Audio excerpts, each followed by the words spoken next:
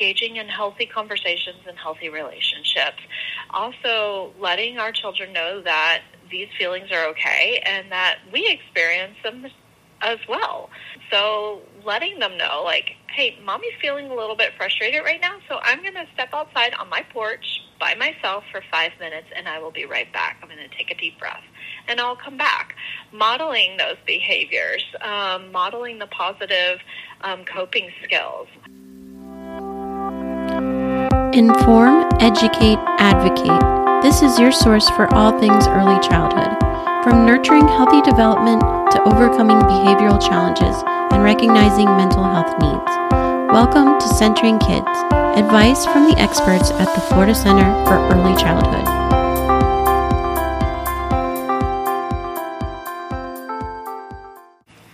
The COVID-19 pandemic has increased the need for mental health treatment and support for people of all ages.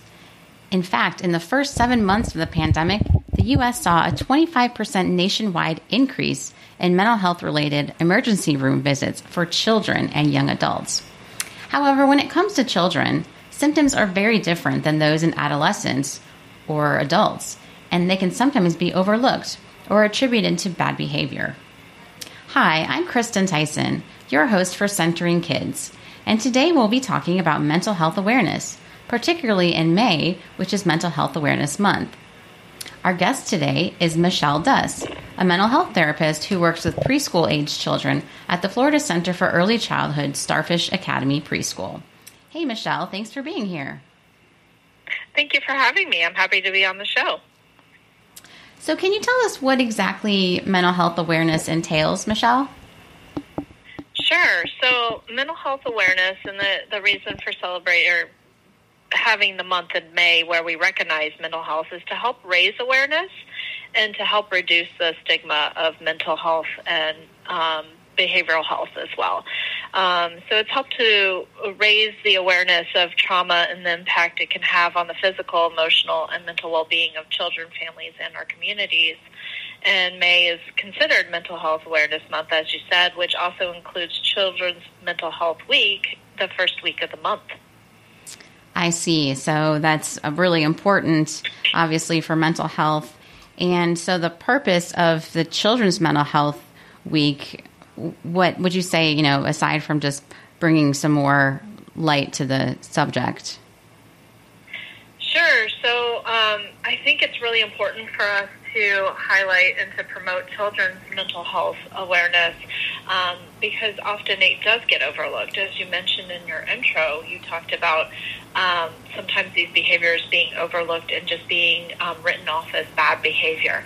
And it's important for us to normalize that everybody, including our children, may experience mental health issues, and that it's important for us to promote this care and this wellness. And here at Starfish, we promote healthy approaches in dealing with everyday stress and anxiety. But there's also times where professional help is needed and helping others normalize the fact that it's okay to seek out professional help. I think especially in light of the pandemic, we've all been through a lot of stress and anxiety, and we can't ignore the fact that children are internalizing and feeling a lot of that as well, which I'm sure that you have seen in your profession dealing with preschool-aged children. And can you tell us a little bit about your background in working with children? Absolutely. So my background has spanned over the past 16 years working with children and families in a variety of capacities. For several years, I worked as a teacher in preschools. My degree is in child development, and then I worked with our most at-risk families and youth as a child welfare worker, and then worked also in parenting education, and now for the past 2 years working with the Florida Center as the social-emotional consultant to the preschool here in Northport. Excellent. So you definitely have a wealth of experience and knowledge. So maybe you can tell us a little bit about how the symptoms of mental health issues with children may differ than what we would see in adults. Sure. So in our children, our symptoms of mental health and grief, which falls under the mental health and the behavioral health, is usually seen in behaviors. So this may look like the child that usually is really outgoing and engaging, who all of a sudden is starting to withdraw, is more quiet, is not wanting to do the things that they used to enjoy doing. It may look like the other end of the spectrum. So our kids who were not as engaging are now very vocal. Maybe they're more aggressive. They may be crying more. You may see these behaviors and not really see a trigger that's happening just prior to the behaviors happening. And that's kind of how our children are expressing themselves, is through their behaviors. They're not emotionally literate yet to be able to fully verbalize what they're feeling and what's going on or what's bothering them. Or they may know something's bothering them, but they don't know how to articulate it. So then this comes out in the behaviors that we see, and it may ebb and flow. So we'll see those at home. We may see those in school, in the different environments that the children are in. Well, I think you make a really great point about children not being able to verbalize their emotions. And a lot of times it seems like people tend to think of children as little adults, and they're not. Right. You know, they don't have those skills that you develop as you grow and mature. Absolutely, I agree with that. And that's part of what we do here, is we try to build that literacy, that emotional literacy. Emotional literacy is a great term for that. And how would you say that we as parents or caregivers can help to maybe address some of these issues or challenges on our own? Sure. So one of the great concepts that actually comes from Circle Security Parenting Program is being with. So a lot of times when our kids are having big emotions and these big behaviors, we may resort to a timeout. And so we're really sending them to be by themselves and try and figure out these emotions.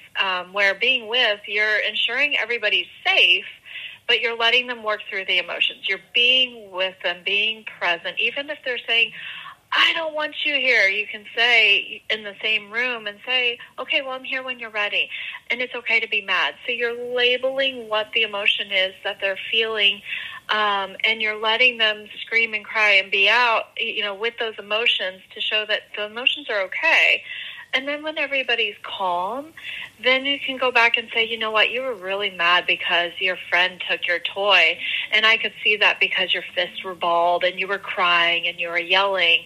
And then you can also clarify, like, okay, well, in the future, here's what we can do. You can ask for help in that situation instead of hitting your friend who took the toy.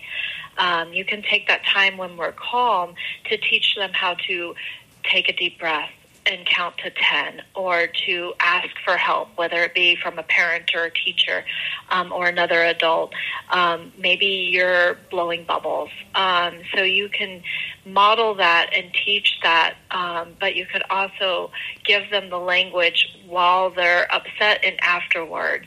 I can see you're mad because you're screaming. I can see you're really sad because you're crying. Your face is looking sad with a frown. So you're putting the word with the emotion that they're displaying, and that's helping them bridge that gap and learn that. But it's also showing them that it's okay to feel these feelings. However, some of the ways that we react may not be okay. And so when we're calm and able to absorb that information, then we can go over some positive coping skills and things that they can do the next time they're starting to feel upset.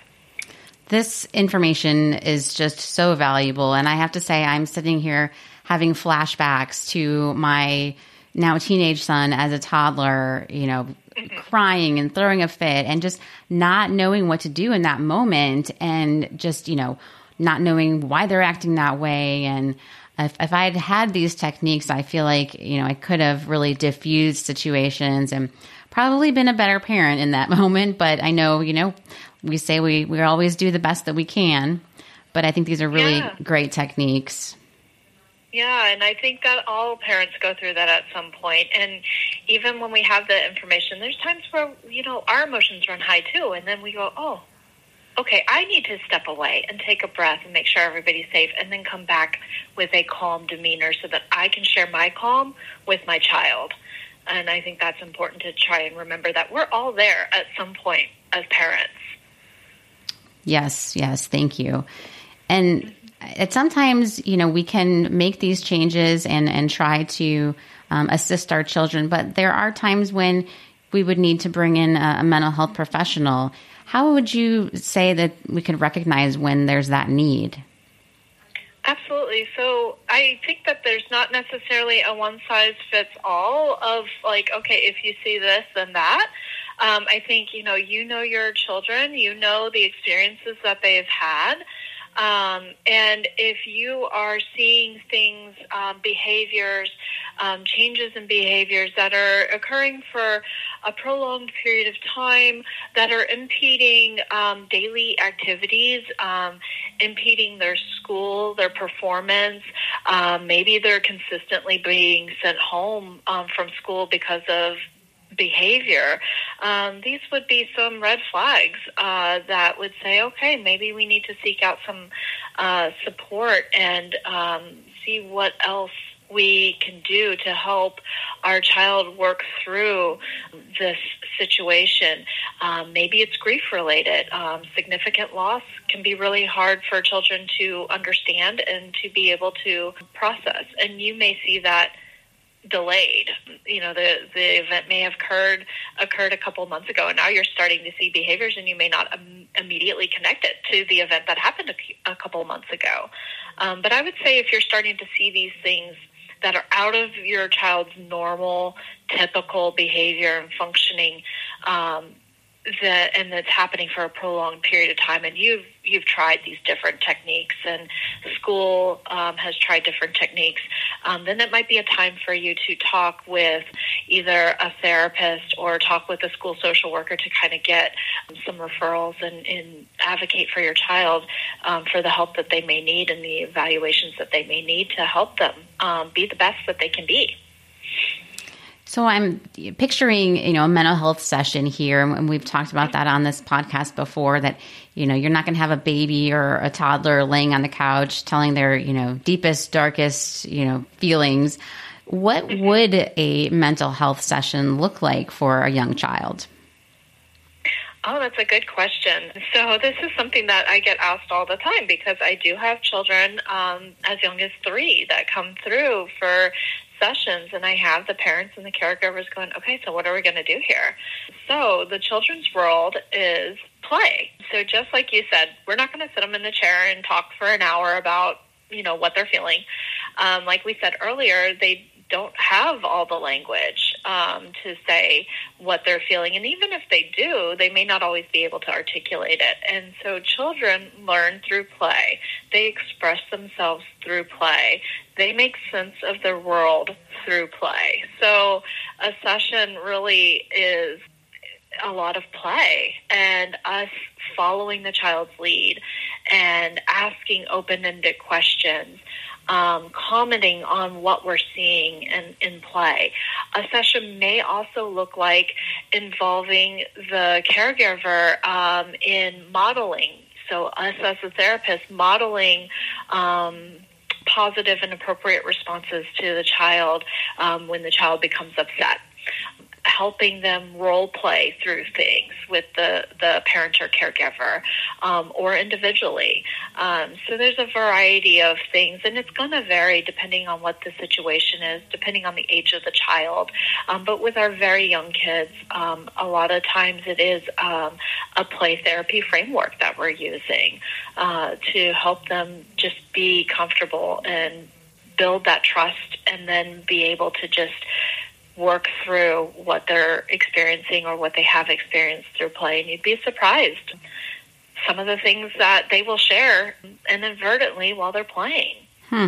That's really interesting. And I don't want to put you on the spot too much, but I was just wondering if there has been a time when you've worked with a child that, something has come out and, it's like a light bulb went off and you're like, oh my gosh, that's what's going on. Have you ever had that kind of experience, or maybe a parent has had that experience? Yeah, so I had a child once that was in here playing, and we have this dollhouse and all these figurines, and then we have people, and he was gravitating towards the dollhouse and playing with the dollhouse, and he had these little kid figurines, and then all of a sudden he was like, oh no, we've got to hide, and he's trying to hide the little kid figurines in the house. And I asked, I said, oh, I wonder why they're hiding. He said, Mommy's coming, and we've got to hide because Mommy's mad. And I thought, oh, okay. So this was a child that had some trauma in their past and, was in the foster care system, and this just kind of opened a door. So that was early on working with this child, actually when I first started working with the Florida Center. So it was one of those light bulb moments.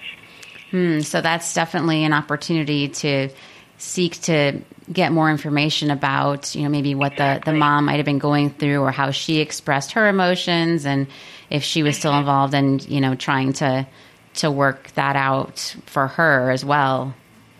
Mm-hmm.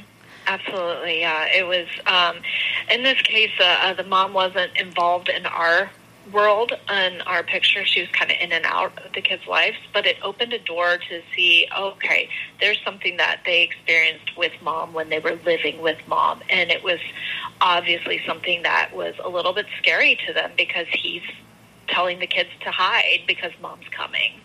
Oh gosh, that's heartbreaking, but it's encouraging because you were able to figure that out, and then you can move forward from there, which I think is really the point of so much of this. Yeah, it really is, and it led us to being able to move forward and start processing through some of the things that he experienced so that he could come to a place where he has some closure, if you will, on that. On the other end, I've worked with parents with Circle Security Parenting and have had wonderful, where they've had aha moments and they're like, oh, okay, so this is what my child needs. And I had a mom that was like, gosh, I wish my parents had this when I mentioned earlier about the being with. And she came back one of the sessions and said, you know what, I just sat with him when he was screaming and crying. And when he calmed down, he was like, oh, you're still here.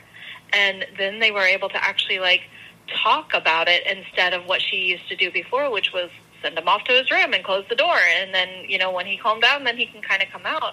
And she just sat with him through the entire tantrum that he was having. And at the end, when he was calm, she was able to talk to him about what happened, what caused him to become upset, and what his behaviors were, and what was okay and what wasn't okay, and give him an intervention, which would be one of our positive coping skills, to use the next time. And for this kid, it was counting. And then she saw later on where he would do it on his own because he had two younger brothers, and they were constantly kind of taking his toys, and that was frustrating. And she watched him do it on his own one day when one of the little brothers was getting into his toys, and instead of his initial reaction, which typically would be to push or to hit, he counted, he screamed it, but he counted, and he walked away and then came back. And she brought that back in and was like, yeah, this works. So we do get those too, and that's really exciting to see when somebody's had success with it. That is awesome, definitely.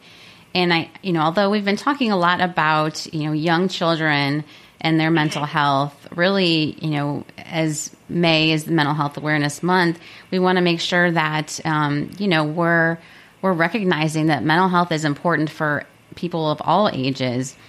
And how would you suggest maybe that the parents can set good examples for their children when it comes to mental health? Sure. So I think this is something that's really important. And I think one of the ways that we do that is, to the best of our ability, engaging in healthy conversations and healthy relationships. Also letting our children know that these feelings are okay and that we experience them as well. So letting them know, hey, mommy's feeling a little bit frustrated right now, so I'm going to step outside on my porch by myself for 5 minutes, and I will be right back. I'm going to take a deep breath, and I'll come back. Modeling those behaviors, modeling the positive coping skills. When our kids are calm, teaching them those positive coping skills, because they're not going to learn it when they're in the heat of the moment.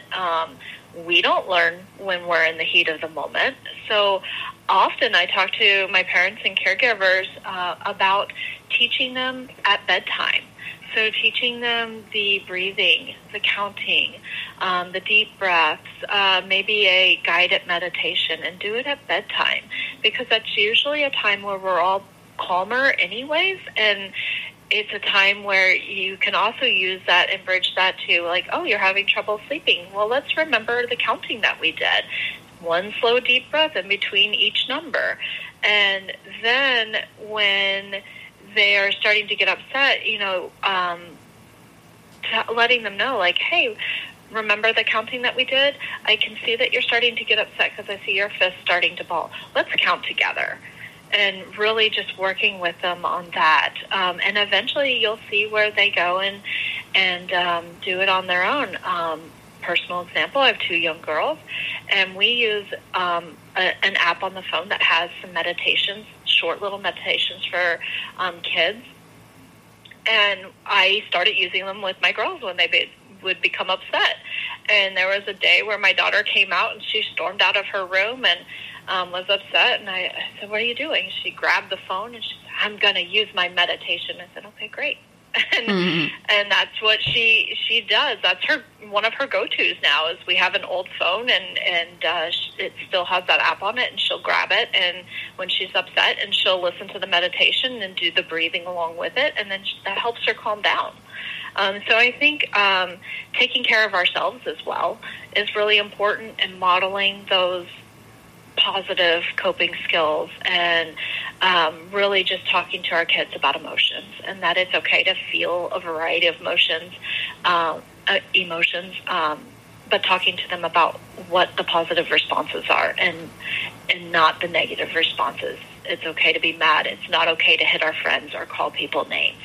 Instead, ask for help, take a deep breath, walk away, and giving them, the okay to feel the emotion, but what to do in a positive manner. Wow, Michelle, you have given us so many tools and resources that we, as caregivers or parents or educators, however it may be that we're working with young children, or even just in our own relationships, and how to care for our mental health and to respond in a healthy way when there's stress or anxiety. So thank you so much for everything that you've shared with us today. Oh, you're welcome. Thank you. It's been a pleasure to be on the show. Well, that is all for today's show. And I just want to remind our listeners that you can find more information about early childhood mental health, as well as healthy development resources, on our website, which is www.thefloridacenter.org. And I just want to remind you, too, that the Florida Center for Early Childhood is a nonprofit organization based in Florida, and this podcast is sponsored by listeners like you. So if you'd like to support us or request a topic for the show, go ahead and email us at info@thefloridacenter.org. Thanks for listening. Until next time, bye-bye. Thanks for listening to today's episode of Centering Kids. You can visit the Florida Center for Early Childhood online at www.thefloridacenter.org to learn more and subscribe to this podcast. Have comments or suggestions for a show topic? Email us at podcast@thefloridacenter.org. Thanks again for joining us for Centering Kids, where early childhood experts give you tips and tools to help center children, foster their healthy development, and build stronger families.